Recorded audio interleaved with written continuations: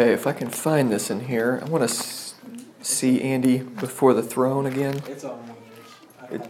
Oh, you don't have it on there? Okay. I'll go over here. Before the throne. Let's see. Is it on here, Bree? There it is. Okay. Goodness gracious. You can sense mornings when the Holy Spirit's at work, you know? It's not that the Holy Spirit is not work. Anytime we come together, it's a supernatural Sunday. We are redeemed people who have been brought from spiritual death to spiritual life, and that's a supernatural act. And the Holy Spirit of God dwells with His people. We learned that last week as we looked at being sealed with the Spirit in Ephesians 1. So every single week when we come together, there's a uniqueness about it. There's a specialty to it. That the fact that we are now supernatural people, so it's not a natural gathering. There's natural gatherings that happen all the time throughout the week. This is a supernatural gathering. There's people who've been redeemed by Jesus and brought from death to life. And when we gather together, there's unique times when the Holy Spirit is pressing upon more people, particular things, and in which the Holy Spirit's working in a special way. Every week we come together, there's the Holy Spirit's at work within each one of us. But you can just sense, even on mornings like this morning when we're singing to God and we're thinking about King of Heaven, come now, and then we think about our pardon, that Jesus stands as our great high priest. Just listen to these words and just, I sense the Holy Spirit pressing these deep into me again this morning. We've heard these truths. If you've been walking with Jesus for any amount of time at all, you've heard the truth about Jesus being our high priest time and time again. And yet, there's still power in it. There's a depth to it, the truth. That just it's like Alice in Wonderland, the whole, the truth just keeps expanding before us. And so I'm just going to read these again. And it's just such a powerful thing to sing. Before the throne of God above, I have a strong and perfect plea. Why do I need to plea? It's because there's times this week where I recognize I'm a needy man. I need someone to plea and be for me. And we have in Christ one who's for us. Great high priest whose name is love, whoever lives and pleads for me. My name is graven on his hands, my name is written on his heart. I know that while in heaven he stands, no tongue can bid me thence depart. No tongue can bid me thence depart. When Satan tempts me to despair, you ever been in despair? Yeah, you've been there. We have some people in our church right now going through some really difficult situations, just hard. We've got a friend of mine going through a really, really hard time. And the enemy during times of difficulty typically comes and starts being the accuser of the brethren. Have you heard that phrase for the enemy? Well, when he comes and he's the accuser of the brethren, this is why I love here when we come together, we get to sing things like this. Andy does a great job shepherding us when we sing because we sing stuff like this. When Satan tempts me to despair and tells me of my guilt within, upward I look and see him there who made an end to all my sin. Because the sinless Savior died, my sinful soul is counted free, for God the just is satisfied to look on Him and pardon me. To look on Him and pardon me. It's just incredible. So we're just going to pray and ask for the Holy Spirit to continue, because worship continues on. Now we get to open the Bible, and I can get up here and rant and rail, and it's not the Word of God, but when I read the Word of God, we're hearing from God Himself. And so we're going to hear from God Himself this morning. And I pray by God's grace that I'm as faithful as I can possibly be to His Word. And I say it pretty regularly. You do not need to hear from me this morning. We need to hear from God. And so we need to hear from His Word. And I'm going to pray that the Holy Spirit would work and that He would make His Word true as it is true in our hearts, that we would be formed according to His Word, that we would not try to form His Word. We would be formed and shaped by His Word. So let's pray. Father, thank You that we get to sing songs that are truth. And this truth shapes us. This week, if I'm tempted to despair, and if there's an enemy telling me of my guilt within, I can remember a song like this and think, oh no, I have a sinless Savior who died, and He is pleading for me. My sinful soul is counted free. We thank You for that, for truth that's large enough to hold me, to hold us through the week when we're despairing. For these situations that are happening in our midst and even outside of our church of just difficulty, we ask God that You would intervene, that You would comfort. God, that You would stay true to Your character, which you're the comforter of Your people. You're a good Father, and we're asking You to continue to be a good Father to those who are suffering and in difficulty. We lift up the other churches that are gathering around, and specifically this week, I lift up Owensboro Gospel Community Church. and the unreached people group that they're reaching, the deaf community. I ask that there would be a revival among the deaf community in Owensboro, that they would hear the gospel through signed speaking, and the Holy Spirit, that you would awaken souls there this morning. Help us here this morning, God. I pray for the churches that are gathering around Carbondale. I pray the truth of the gospel would be transforming this morning, that you would push back darkness, and these pockets of praise, these gatherings of Christian believers through the city would grow larger and larger and larger and larger until, just like the prophet Habakkuk longed for and prophesied, that one day all the earth will be filled with the glory of God. We ask you to continue to fill this earth with your glory. We thank you that you promised that you will one day make that happen. Holy Spirit, help us this morning. Help me as I get ready to preach your word. In Jesus' name, amen. Okay. Ephesians chapter 1. We're actually going to finish up the first half of chapter 1 this morning. And the Holy Spirit has a unique way. We've been in the same chapter for 9 weeks. We've talked about, or for 7 weeks actually, but we've talked about each of these spiritual blessings each week, and I hope that God has been just working in you in the ways that He's worked in me. It's just been a powerful time to gather around Ephesians chapter 1. We're just going to continue our march. It is Palm Sunday. Next week is Easter, but for us, we recognize, even though there is a wonderful church calendar that yearly takes us through the gospel of Jesus, we recognize that every single week is Resurrection Sunday, because we serve a resurrected Lord. And this resurrected Lord is here with us this morning. And so although next week we will celebrate that, we don't want to think that it's just one day a year that we celebrate our Christ, our Lord, the God of the universe, being resurrected. He's alive and He's here right now. And so, and by the way, we do have invitation cards, and we want you to pass those out. We don't want you to invite people to Christ Church. We want you to invite people into worship. Okay? We want you to invite them into worship. And so we're going to have these cards to give. So before we leave, somebody will have to run back there and find them and hand those out for you to be able to give them away. We want people, as Russ preached a few weeks ago, we want the Word of God to grow in this area. So we want to invite people to come in here this Sunday morning. More than inviting them into Christ Church, we want to invite them into the worship of the God of the universe. And maybe they'll become a part of the church of God, the church of Christ, when they come in here and they meet Jesus. So that's what we want in the future. We're going to look at 4 verses today, and it's going to send us all over the Bible. And those 4 verses are in Ephesians chapter 1, and it's verse 1, verse 5, verse 9, and 11. And verse 11 in particular is, I think, really, really profound, and it's going to send us on a little journey this morning in talking about the will of God. So look at Ephesians chapter 1, starting with verse 1.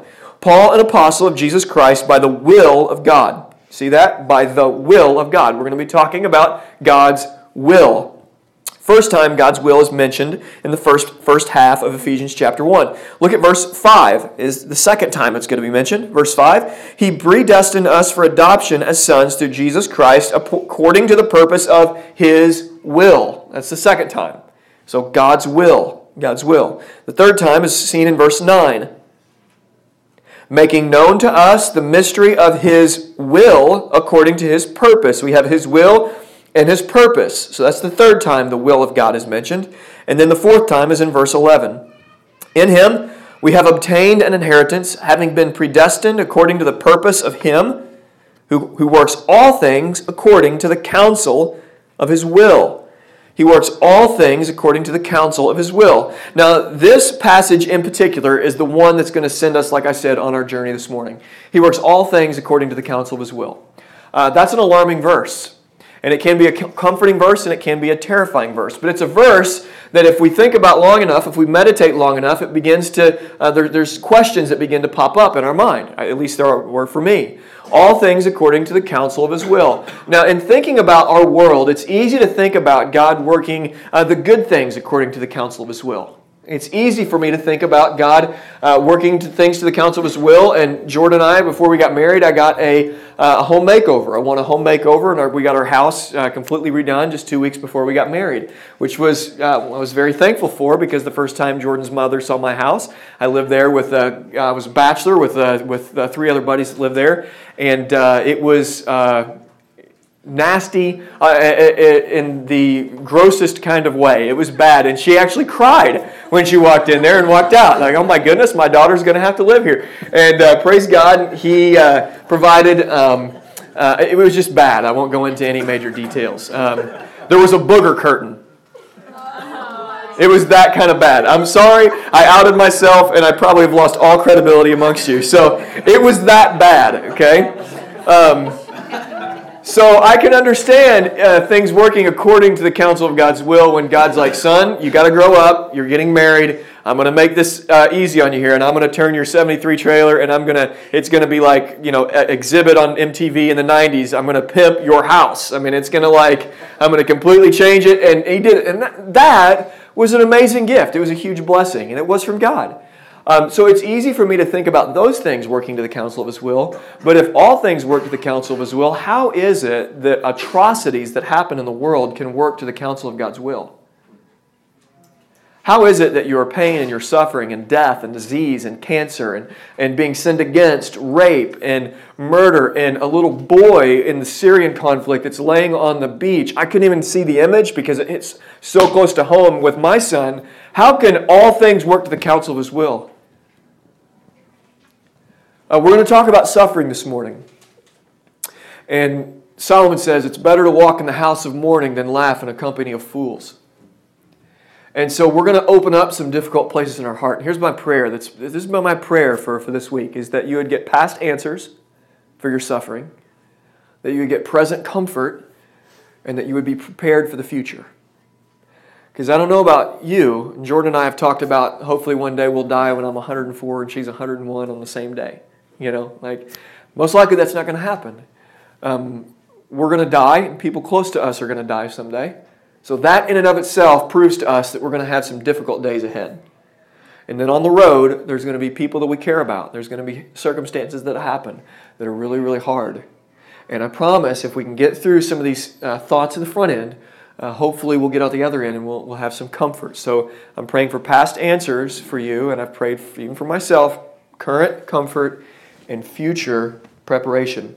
So when we talk about the will of God, we're going to talk about two wills. God has two wills. God has a moral will, and God has a sovereign will. Or we could say God has a revealed will in His moral will, His law, and God has a concealed will, which is His sovereign will. Let me try to explain two wills real quick, and then we'll get into this. When somebody's trying to get physically fit, they either stop eating as much food and start exercising, or they start eating more food and they try to gain weight, one thing or the other. And depending upon what you're trying to do, if you're trying to lose weight or gain weight, you have conflicting wills. Let's just say you're trying to lose weight. You really want to eat a salad. You should, but you really also want to eat a Dairy Queen Blizzard. And those are both real wills, are they not? They're contradictory, it seems, but they're very, very real. And it's not you being schizophrenic. It's at the same time wanting two different things. And so when we think about our lives as humans and people being created in the image of God, we have at any given time multiple wills. We could have 15 different wills at once. Has anybody been there before where it's like, I have no idea. I wish this would happen and that would happen, but maybe I wish that would happen and that would happen. I wish I'd win the lottery, and then no, I don't want the lottery, because then if you get rich, you get all internally. You have different wills like crazy. It happens. But with God, primarily in the Scriptures, we have two things that are revealed: His moral will and His sovereign will, His revealed will and His concealed will. And this, I pray, is going to be helpful when we talk about suffering, because that's where it's going to lead us this morning. When we think about this, and we think about the word suffering, it's pretty all-inclusive, and I've mentioned a lot of them already. Let me restate it. Murder, rape, thievery, child abuse, sexual assault, poverty, divorce. Then we talk about natural disasters, hurricanes, earthquakes, tornadoes, disease, despair, hopelessness. It goes on and on and on and on and on and on. Questions abound. It's one of the number one reasons of atheism in the world is if there's a good God and He's supposedly all-powerful, why do bad things happen? If He could stop it and doesn't, why doesn't He? Philosophical ideas roll on and on and on and on. Whether you're a student or whether you're an adult, you're hit with these realities when suffering comes. God, where are you? What's your will? Why is this happening? So, first, we're going to look at God's moral will. And here's what I want you to see. The Scripture is opening up these two ideas. So if He works all things to the counsel of His will, that's primarily His sovereign will. We're going to look first at His moral will, because I want us to be balanced. And one of the things I've tried to do each week as we've looked at the Scriptures is be as balanced as we possibly can. It's popular in Christian circles, and hopefully by God's grace, we don't just have this massive gap. In my own theology, but it's often the case that from church to church or wherever, by even sometimes no fault of their own, there's a ditch that they end up walking in one ditch or the other. And so the whole Bible is either talked about, sort of talked about, the part of the Bible is talked about and loved, and other parts of the Bible are kind of not talked about. So it's kind of just shunned. And what I want to do over and over again is just say, let's get a fully biblical view here. Let's try to be as biblical as we possibly can, and then just kind of go from there. So first we're going to look at God's moral will. God's moral will is what He has revealed in His commands, in His law. We see this beginning in chapter 2 of Genesis. We see in Genesis chapter 2, verse 5 through 17, and you can go ahead and turn there. Verses 15 to 17, And I'm going to ask you to turn. One of the things you're going to notice this week, I thought about listing all of these passages down, but I want you to see me flipping through the Bible because I want you to do the same thing. We want to do this together. We want to be as familiar with our Bibles as we possibly can be. So I'm actually, instead of having them all written out of my notes, I've got them referenced, but I'm going to be turning there with you. So we're going to turn a lot this morning, but hopefully that will be helpful to us. So Genesis chapter 2, verses 15 to 17. Here's what God said to Adam and what He was to tell Eve. The Lord took the man, put him in the Garden of Eden to work and keep it. And the Lord God commanded the man, saying, You may surely eat of the tree of the garden, but the tree of the knowledge of good and evil you shall not eat. For in the day that you eat of it, you shall surely die. So God's revealed moral will here is, Adam, and make sure Eve doesn't do this either. You can eat. You have liberty to eat from anything except that. And it's my will that you would not eat from that. Okay? Well, what we know about the story of Adam and Eve is they broke God's moral will. They broke His law. This, in fact, is the story of the rest of the Old Testament. In Exodus chapter 20, and we won't turn there, I'll tell you when to turn. You can go ahead and turn to Luke chapter 7, verse 30. Go ahead and turn there as I talk about Exodus chapter 20. Exodus chapter 20, we have Moses coming down the mountain. God had given him the Ten Commandments. The Ten Commandments revealed to us God's revealed moral will. This is His will for His people, and it's binding across the globe. This is what God has revealed. This is His will. But the story of the Old Testament unfolds, and we see time and time again the people of God disobeying the moral will of God. What God has revealed, they broke God's law time and time and time and time again. And if we just take one of God's moral laws found in Exodus chapter 20, thou shalt not covet, and we begin to evaluate our lives, we can still see, even as Spirit-filled believers today, that that's still a wrestle for us. Is it not? You see something you like that you know you'd probably never even use, as Backpacker magazine comes into my house, and they have all the equipment for 2016 that's outlandishly priced. Okay, just go to Walmart and buy Ozark Trail stuff. It's good enough. You look at all the stuff in this magazine, and it's like a tent, like a little covering. I kid you not. It's like a covering for you to sleep outside in your tent, and all it does is it covers your head. That's it. It's like this little fishnet thing that covers your head, and your sleeping bag is down here, and you're just sleeping in your sleeping bag. You get this little net covering. It was like $120.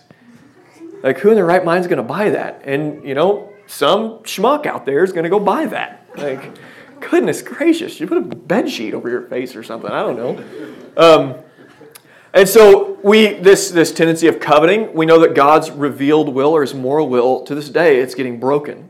Okay, this is what God has clearly commanded. Do this and don't do this. He's revealed it, and we know that to be the case. Now look at Luke. Like I said, look at Luke. And then from Exodus 20, we see that over and over through the Judges.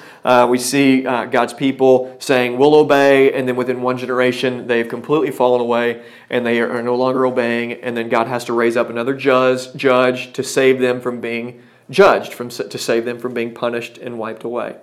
So this happens continually. God's moral will is broken. Okay? God's will is not being done. Okay? Then look at, like I said, Luke chapter 7, verse 30. Luke chapter 7, verse 30. This is interesting. But the Pharisees and the lawyers rejected the purposes of God for themselves, not having been baptized by Him. The Pharisees and the lawyers rejected the purposes of God for themselves, not having been baptized by Him. Okay? Well, what was God's will? Well, God's will is that they, in this sense, in this instance, would have been baptized, the Pharisees and the lawyers. But they rejected the will of God, and they would not have it. And this can happen, folks. The will of God can be rejected. We can say, nope, I don't want it. And people throughout the whole world are continually doing that. Whether they're suppressing the knowledge of the truth, they're suppressing the truth of God, or whatever, they are rejecting God's law. They're not doing what He wants them to do. The Pharisees and lawyers rejected the purposes of God for themselves.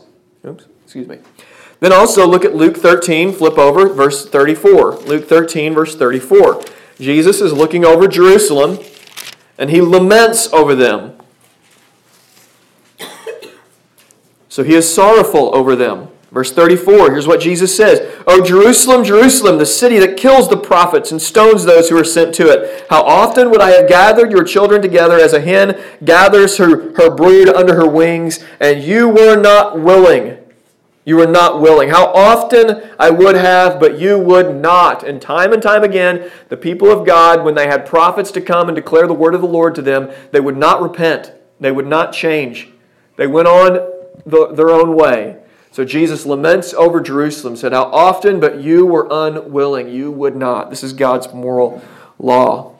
Then in 1 Thessalonians, and I'll just read this. You don't have to turn there. The next one you can turn to is, go ahead and turn to Psalm 135. Psalm 135. And then hold on for a second, because it'll be a minute before we get there. 1 Thessalonians has two interesting passages. Here's what it says. "For this is the will of God." Okay, that's good. I want to know. Adam, you want to know what the will of God is? So do I. Okay, what is it? Your sanctification.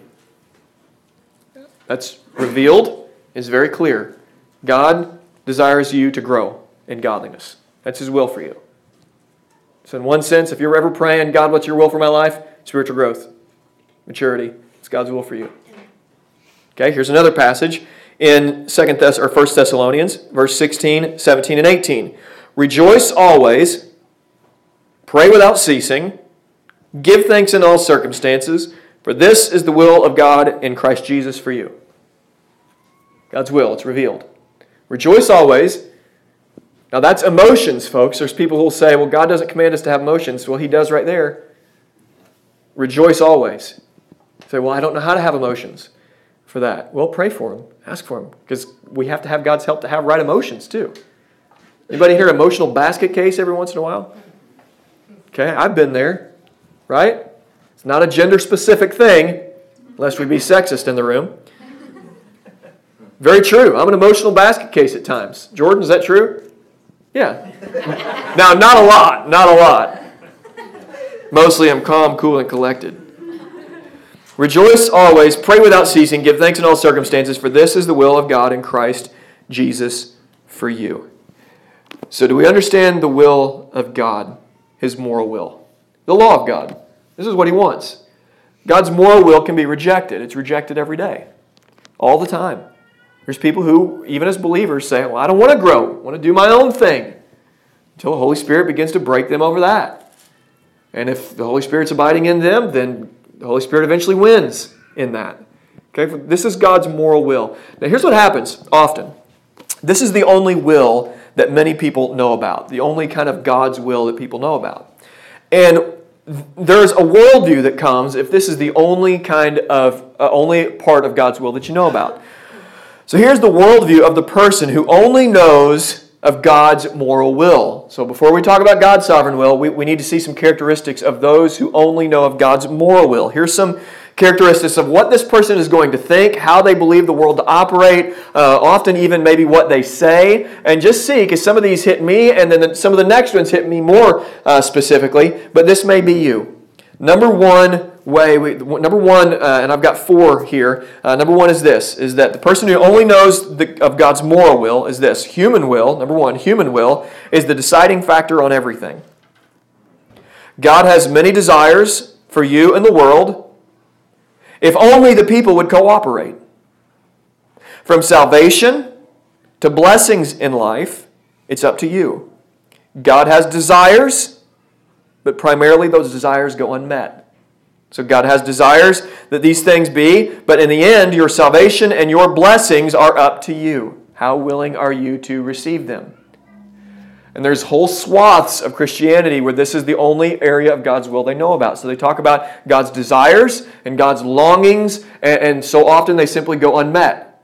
It's like he can't get done what he wants to get done. He has these desires. He wishes it could happen, but for some reason, it's not happening. And we've already seen already that a part of God's moral will, that in part, that's true, correct? Haven't we seen that? In part, that's true, where they rejected the purposes of God for themselves. So we don't want to just say, like, oh, that's way out there and weird. Number two, Satan, in this worldview, only knowing the moral will of God, Satan is truly free. He is the cause of all bad things in the world. And God sees that, and God does not want these bad things to happen, but the ruler of the world gets his way. So in a worldview that only understands God's moral will, typically Satan is viewed as really, really big. Okay, really big. He's very, very strong, and it's almost as if there's like a dualistic yin and yang operation of the universe. So there's good and evil, and there's this constant battle going on, and sometimes God's getting the upper hand, and sometimes man is getting the upper hand. This is a typical a part of the worldview of the person who only knows the moral will of God. And number three, God's favor upon you is only as solid as your ability to keep His moral law. So for those who only primarily think in accordance with God's moral law, God's favor upon this person in their mind and the way they live in their daily life, God's favor is based upon how well they're keeping the moral law of God. So if I'm doing what God has revealed for me to do, then He's happy with me. If I'm not, there's not a concept of God's sovereign will. There's not a concept of even salvation by grace through faith, because this person is caught up on what they're doing and not doing for God. They're trying to please God through their actions because they know God's moral law. They know what God wants. I'm trying to please Him by obeying Him. Okay? That's the third characteristic. The fourth characteristic, for those who are hyper-focused and only know of God's moral will, fourth characteristic is that they believe nations are saved by God's moral law. Therefore, this person will be heavy into politics, and it will play a huge part of your worldview in the sense that you will believe that God's favor will rest upon America if we get the Ten Commandments in every courthouse in America.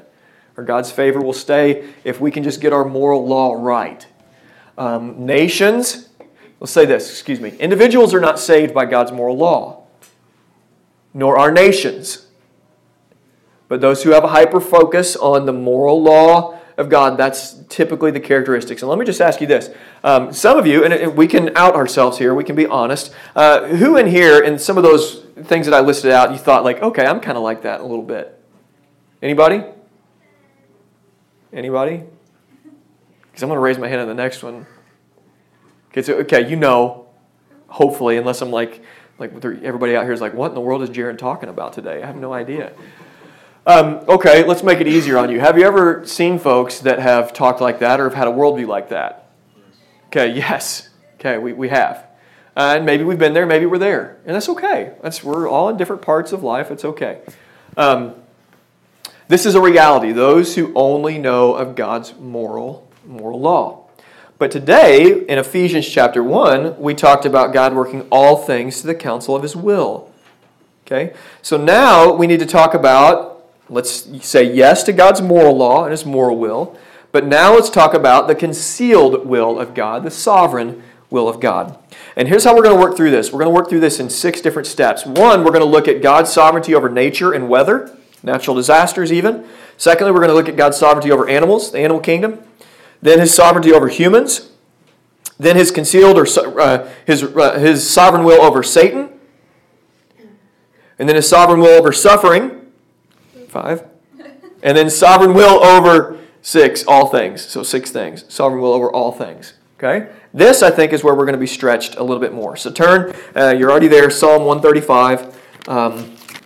And I promise at the end, we're going to look at how holding these two things together can be a comfort for us through difficulty as we petition God to work and heal and change circumstances and bring restoration. And then secondly, we trust in His sovereign will. So Psalm 135, 6 and 7. Here's what it says. Whatever the Lord pleases, He does. Let's think about that. Whatever the Lord pleases, He does. Whatever He wants to do, He does. Okay?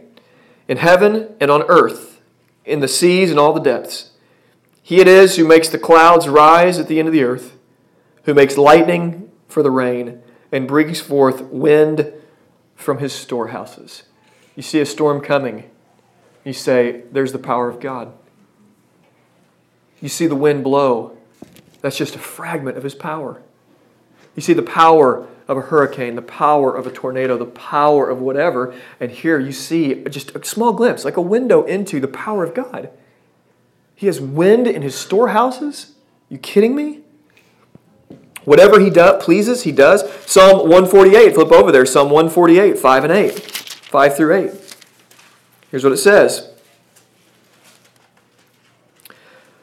Let them praise the name of the Lord, for he commanded, and they were created, and he established them forever and ever. He gave a decree, and it shall not pass away. Praise the Lord from the earth, you great sea creatures and all depths, all deeps, fire and hail, snow and mist, stormy wind, fulfilling his word. Get that? Hail. I've got hailstone marks on my truck. Okay? It was ding, ding, ding, ding. I was driving a few years ago. And, okay, hold on a second. Hail. It's just got storehouses full of hail. God is not disconnected from when the hail comes and destroys whatever. Okay, God is not disconnected from that. And keep in mind that God is perfectly holy, just, and good. Okay, he does not tempt anyone with evil, nor is he tempted with evil. Okay? So we see also the hail, the stormy wind to fulfill his word. The mist and the snow. The snow coming down today. Why is the snow coming down? Well, God's not disconnected from that, and it's not an accident. Okay? The snow's coming down because God sent snow today. Okay? Amos 3:6. Amos chapter 3, verse 6. Flip over there. A minor prophet. Little book. If you have to look in your not concordance. What's it called in the front? Table of contents. Yeah.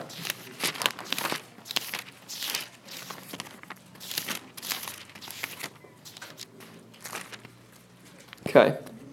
Amos chapter 3, verse 6. Is a trumpet blown in a city, and the people of God are not afraid? Does disaster come to a city unless the Lord has done it?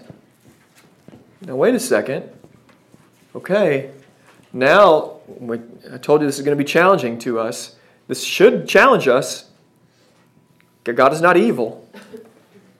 And yet somehow or another, does disaster, the prophet, through the inspiration of the Holy Spirit, cries out, does disaster come upon a city unless the Lord has done it? We know the walls of Jericho came tumbling down. Right? That was God's revealed will in that was judgment upon Jericho.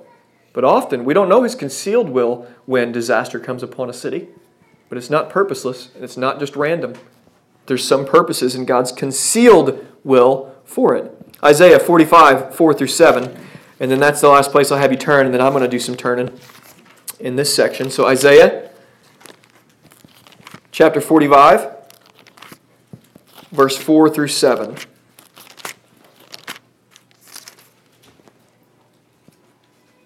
For the sake of my servant Jacob and Israel my chosen, I call you by your name. I name you, though you do not know me, I am the Lord, and there is no other. Besides me, there is no other God. I equip you, though you do not know me, that my people may know from the rising of the sun and from the west that there is none besides me. I am the Lord, and there is no other. I form light and create darkness. I make well-being and create calamity. I am the Lord who does all these things. Now, if you've ever read your Bible through the year, you've bumped up against verses like this, and you've went, what? Right?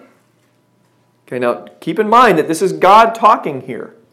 So this is an interesting thing. These are things that the Bible bring up for us. These are not manufactured paradoxes that we have to come up with. The Bible just does it for us. It just says, it's like this is God's Word. In the same way that we read the Pharisees rejected the purpose of God for themselves, the moral will of God, here we see some sovereign things of God. In this passage, he makes well-being and creates calamity. I am the Lord who does all these things. Okay, second, here's what we're going to look at. We're going to look at the animal kingdom. So I'm going to turn over, and you can just listen for a while. If you want all these passages later, you can have them. But I'm going to just flip Psalm 104, verse 21. Here's what we're going to see about the animal kingdom. This is pretty profound because there's a lot of animals out there. So listen to this. Psalm 104, verse 21. Here's what it says.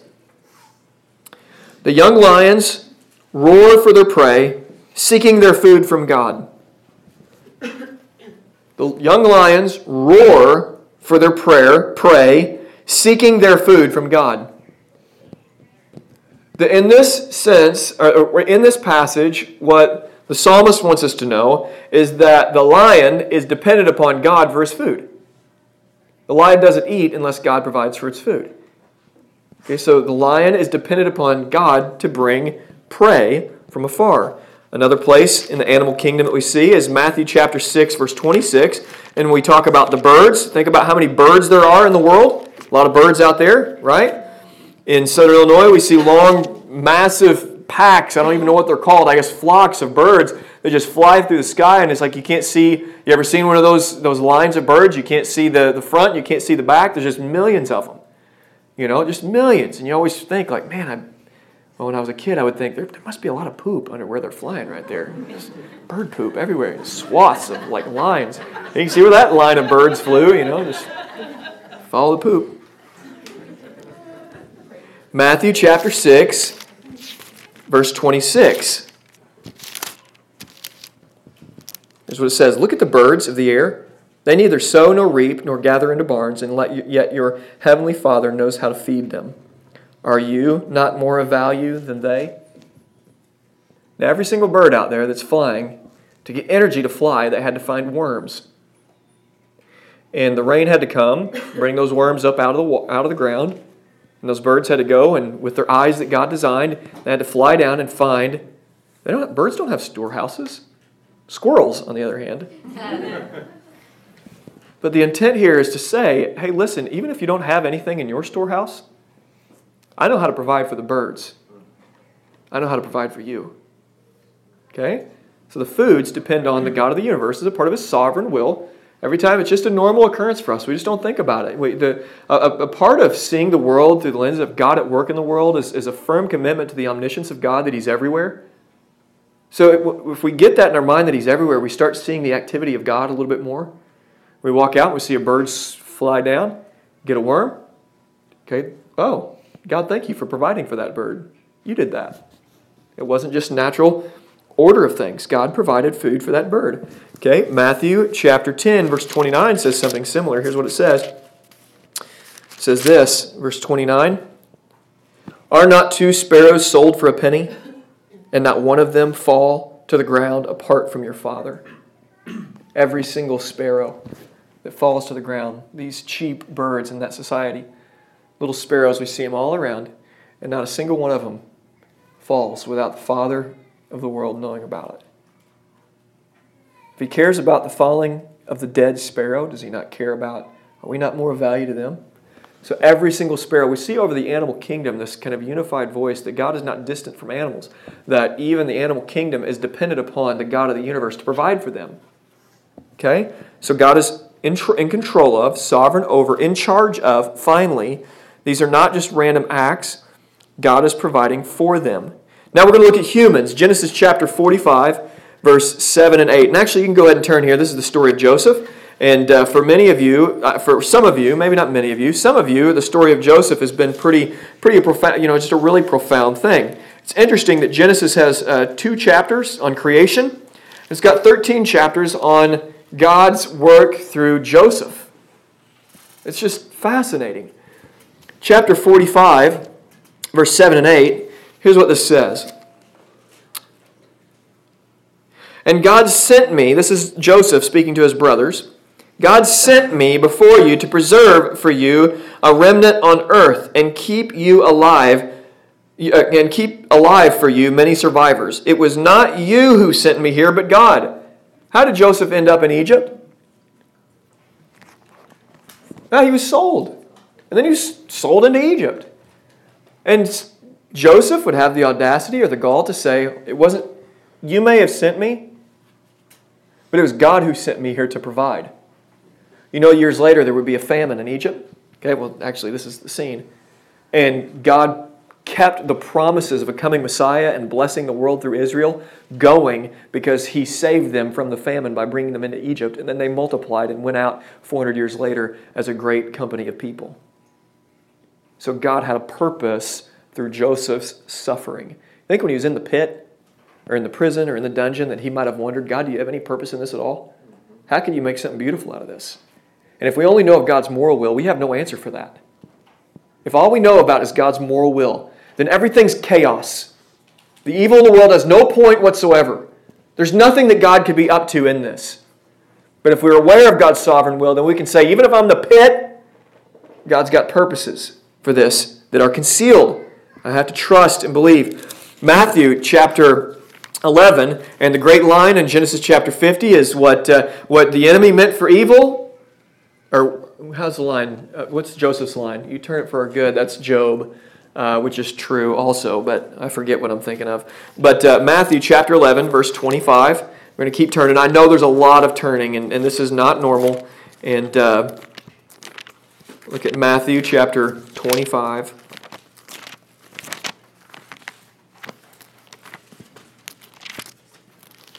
Or excuse me, chapter 11, verse 25. Chapter 11, verse 25. And Jesus at that time declared, I thank you, Father, Lord of heaven and earth, that you have hidden these things from the wise and understanding and revealed them to little children. Here, Jesus rejoices in and praises God for revealing things from people. God's sovereign over humans, even. Here, Jesus reveals that he praises his Father for concealing things from some people and revealing them to others. That we see that God has some sort of he's in control here, even of people whose eyes are blind. There's something going on here. It's that human actions, although we've talked over and over again, humans make real decisions. We'll see some consequences of only holding to the sovereign will here in a little bit. But we know that Jesus rejoices here. God, thank you for concealing these things from some. Then in Romans 9, 19 through 21, what is rejoiced in, let me just go ahead and turn there real quick. 19 to 21, here's what it says. You will say to me then, why does God still find fault? Who can resist his will? But who are you, O man, to answer back to God? Will what is molded say to its molder, why have you made me this way? Has the potter no right over the clay to make out of the same lump one vessel for honorable use and the other for dishonorable use? God is sovereign over natural things. He's sovereign over humans or animals, and he's sovereign over humans even. And we will, as we hear that God's sovereign over humans, want to talk back to God, and the answer we get, we all wish kind of sometimes we would get more. Who are you, O man, to talk back to God? You're clay, I'm the potter. I can use you for my purposes. You're the clay. Remember, you're the clay. Yes, you're my son, you're my daughter. You're human, creating my image. You're clay, and I'm sovereign and in charge over you. What about Satan? Is God sovereign over Satan? And for the sake of time, we're going to move through this a little bit quicker. Job chapter 1 and chapter 2, here's what we see. Satan roaming to and fro, seeking whom he may devour, and he comes up in this divine council and stands before God or kneels before God or whatever. I don't know how the dialogue goes, but he asks permission. Actually, God says, have you considered my servant Job? And everything that Satan does to Job, he has to get permission for. And Satan does a mighty work. He destroys and he kills even. Satan even kills, all based on the permission that God gave him. Satan is not a free agent. We see that he regularly has to get permission. This is going to be profoundly comforting to you that Satan is on a leash. He is not freely roaming throughout the world. He does a lot of awful things, but he is not out there free to do whatever he wants to do. He is restrained. He is even finally defeated already. And we see that he's even sovereign over Satan and over demons. In 1 Samuel chapter 16, I'll show you one example of this. 1 Samuel chapter 16, and you can go ahead and turn there if you would like. 1 Samuel chapter 16. Here's what, verse 14 to 23. This is another head scratcher.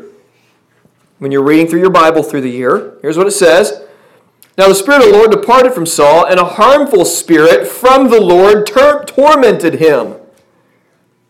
Tormented him. And Saul's servant said to him, Behold, now a harmful spirit from God is tormenting you. Now here's what we can get. Somehow or another, God is not tempting, nor does He tempt anyone with evil, but He's sovereign even over evil spirits. That evil spirits are not free.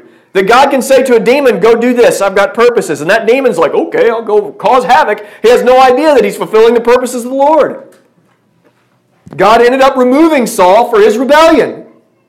God has purposes even over Satan. 2 Corinthians chapter 12, verse 7 and 8, we see that Paul gets a thorn in the flesh, and it's hotly debated in some circles what the thorn of the flesh is. Regardless, it was a messenger of Satan. And it was given to him to keep him from being conceited. He got this wonderful vision, caught up into third heaven, whatever that is, and to keep him humble, God gives him a thorn in the flesh, a messenger from Satan. So God, to humble and to sanctify Paul, uses Satan to do it. Now, could you imagine the rage that came from Satan when he saw Paul being humbled? When he's trying to destroy Paul? No, I'm going to do this thorn in the flesh, try to destroy you. And God's back here like, oh no, you're going to humble my servant. And you see humility being worked in the Apostle Paul. Satan is not free to do what he wants in this world. Okay, suffering. 1 Peter chapter 2, verse 21. All through this, we see that God is sovereign. I'll just give a couple verses again for the sake of time. Exodus chapter 4, verse 11 says this. When Moses is complaining about his stuttering, God says to him, Who has made man blind, deaf, or dumb? Is it not I, the Lord? People born with abnormalities, people born even with mental disabilities, God has purposes for them. They're not simply an accident who need to be fixed. God has a unique way He wants to reveal His glory through our physical limitations.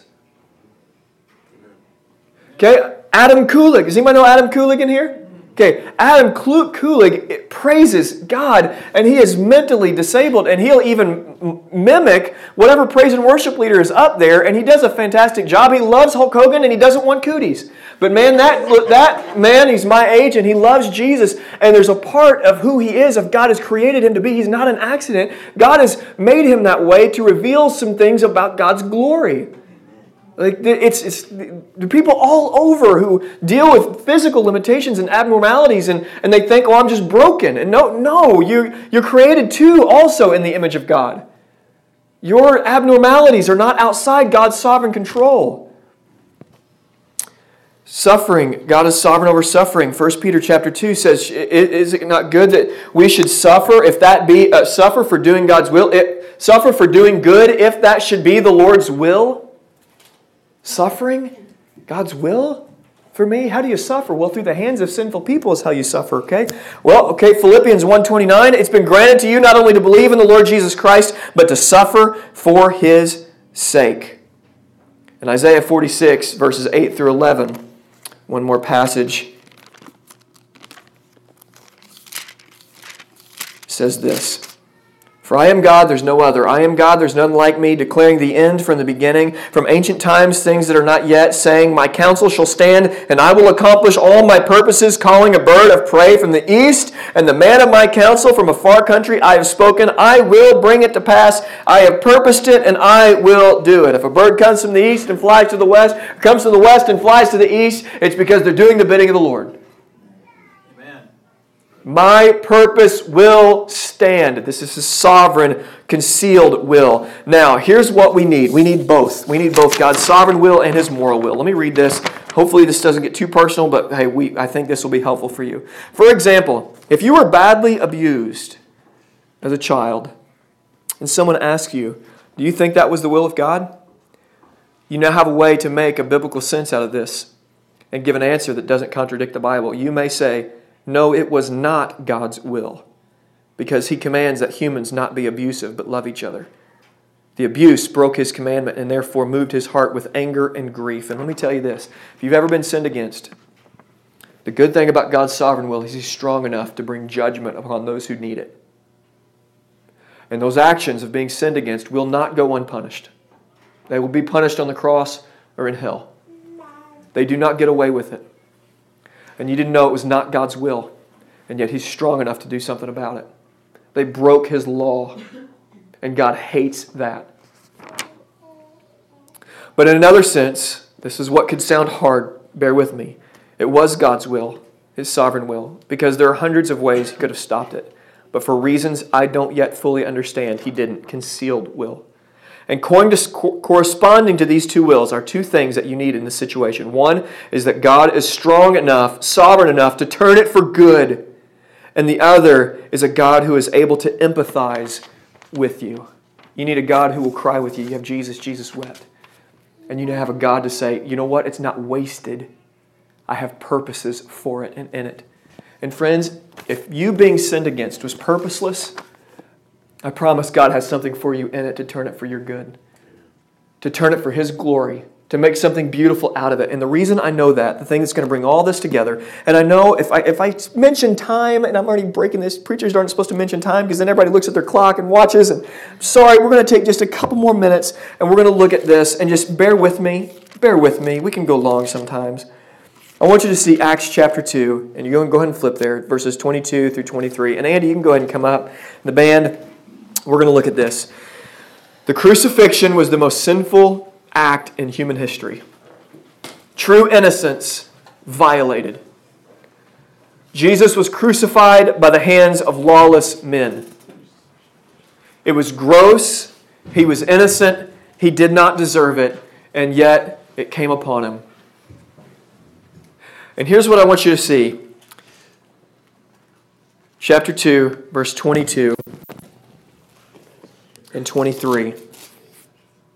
Men of Israel, hear these words. Jesus of Nazareth, a man attested to you by God with many mighty works and wonders and signs that God did through Him in your midst, as you yourselves know. This Jesus, delivered up according to the definite plan and foreknowledge of God, you crucified and killed by the hands of lawless men. The worst sin in human history was predetermined.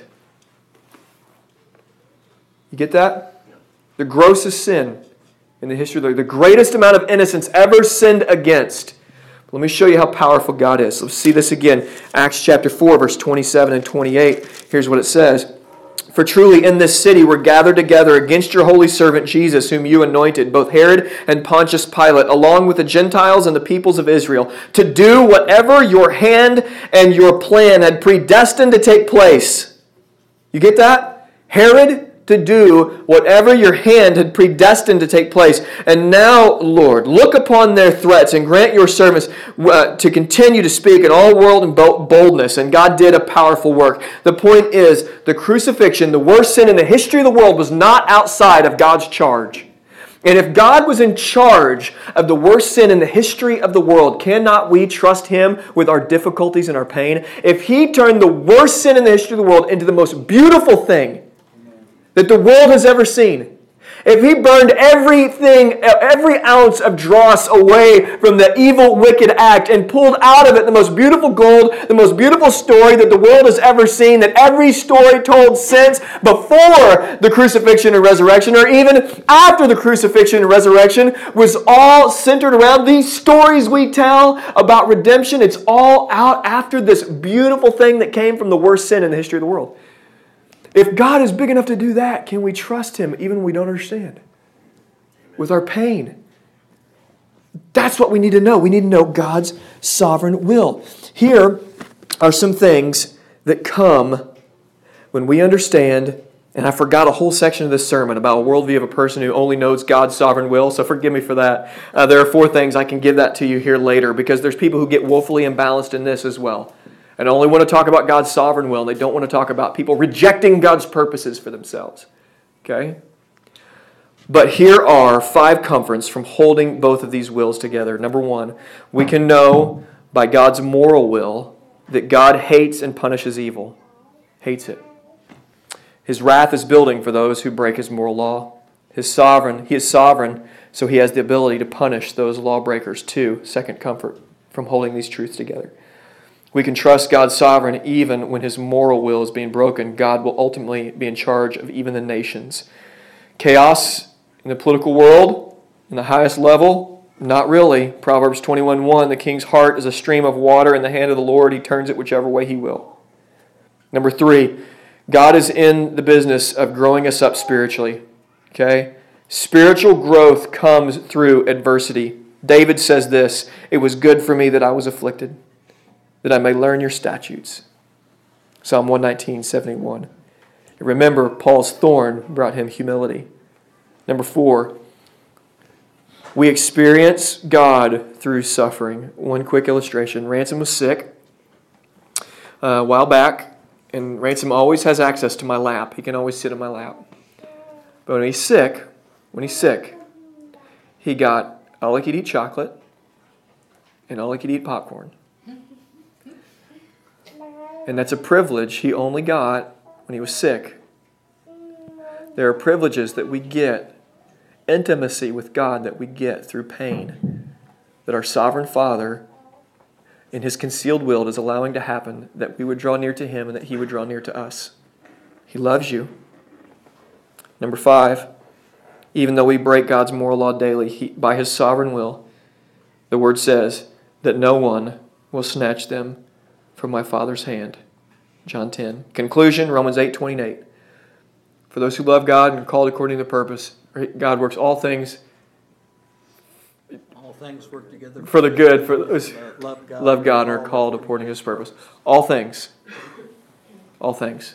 Not that all things are good. All things work together for the good. Amen. And then last, Ephesians 1:11. He works all things to the counsel of His will. We need both. God's sovereign will and His moral will. We're going to give an opportunity in God's sovereign will because God is sovereign. He can break open and unleash heaven on earth. And He can bring heaven to earth. Right now. Because God's sovereign, we're going to pray 2 types of prayers. And I'm going to invite you to do this at your seat or wherever. If you want to come pray, we can pray. We're going to be doing some praying up here, Russ and Andy and I. We're going to pray for physical healing. God's sovereign. Because He's sovereign, He can heal. He commands us to pray for healing. So He commands us to do that. James chapter 5. And He is sick among you, let him call the elders and pray. Anoint him with oil. The prayer of faith will save the one who is sick. So we're going to pray for that. He has the ability to do that. And we're going to pray prayers of trust. Prayers of trust. We're going to pray that God's moral will would advance. You can pray this in any way you see fit. Any way that the Holy Spirit was working on you in this sermon. God is sovereign. He's got a moral will. Let's pray for His moral will to advance. That this is God's will for you, your sanctification, growth. And let's trust in His sovereign will, His concealed will. Even when we don't understand, God, we trust You. Let me pray and then invite you to pray as we sing and as we worship. We'll be up here praying if you would like to pray. How's that going to work? Are you going to pray too? Here? Or is Hank going to lead? Forget. There's one song before. There's one song before, okay. Let's just follow the direction of the Holy Spirit. Let me pray. God, I thank You for this opportunity that we have. And thank You for building. I pray for the kids even as kind of we've gone longer. I pray, Holy Spirit, that You'd work in there and that You'd work in this room the rest of the time we have together to worship You. Help us and comfort us through difficulty and pain. Help us to hold both these truths, Your 2 wills together. Let us worship You. Holy Spirit, work. In Jesus' name, amen. Before we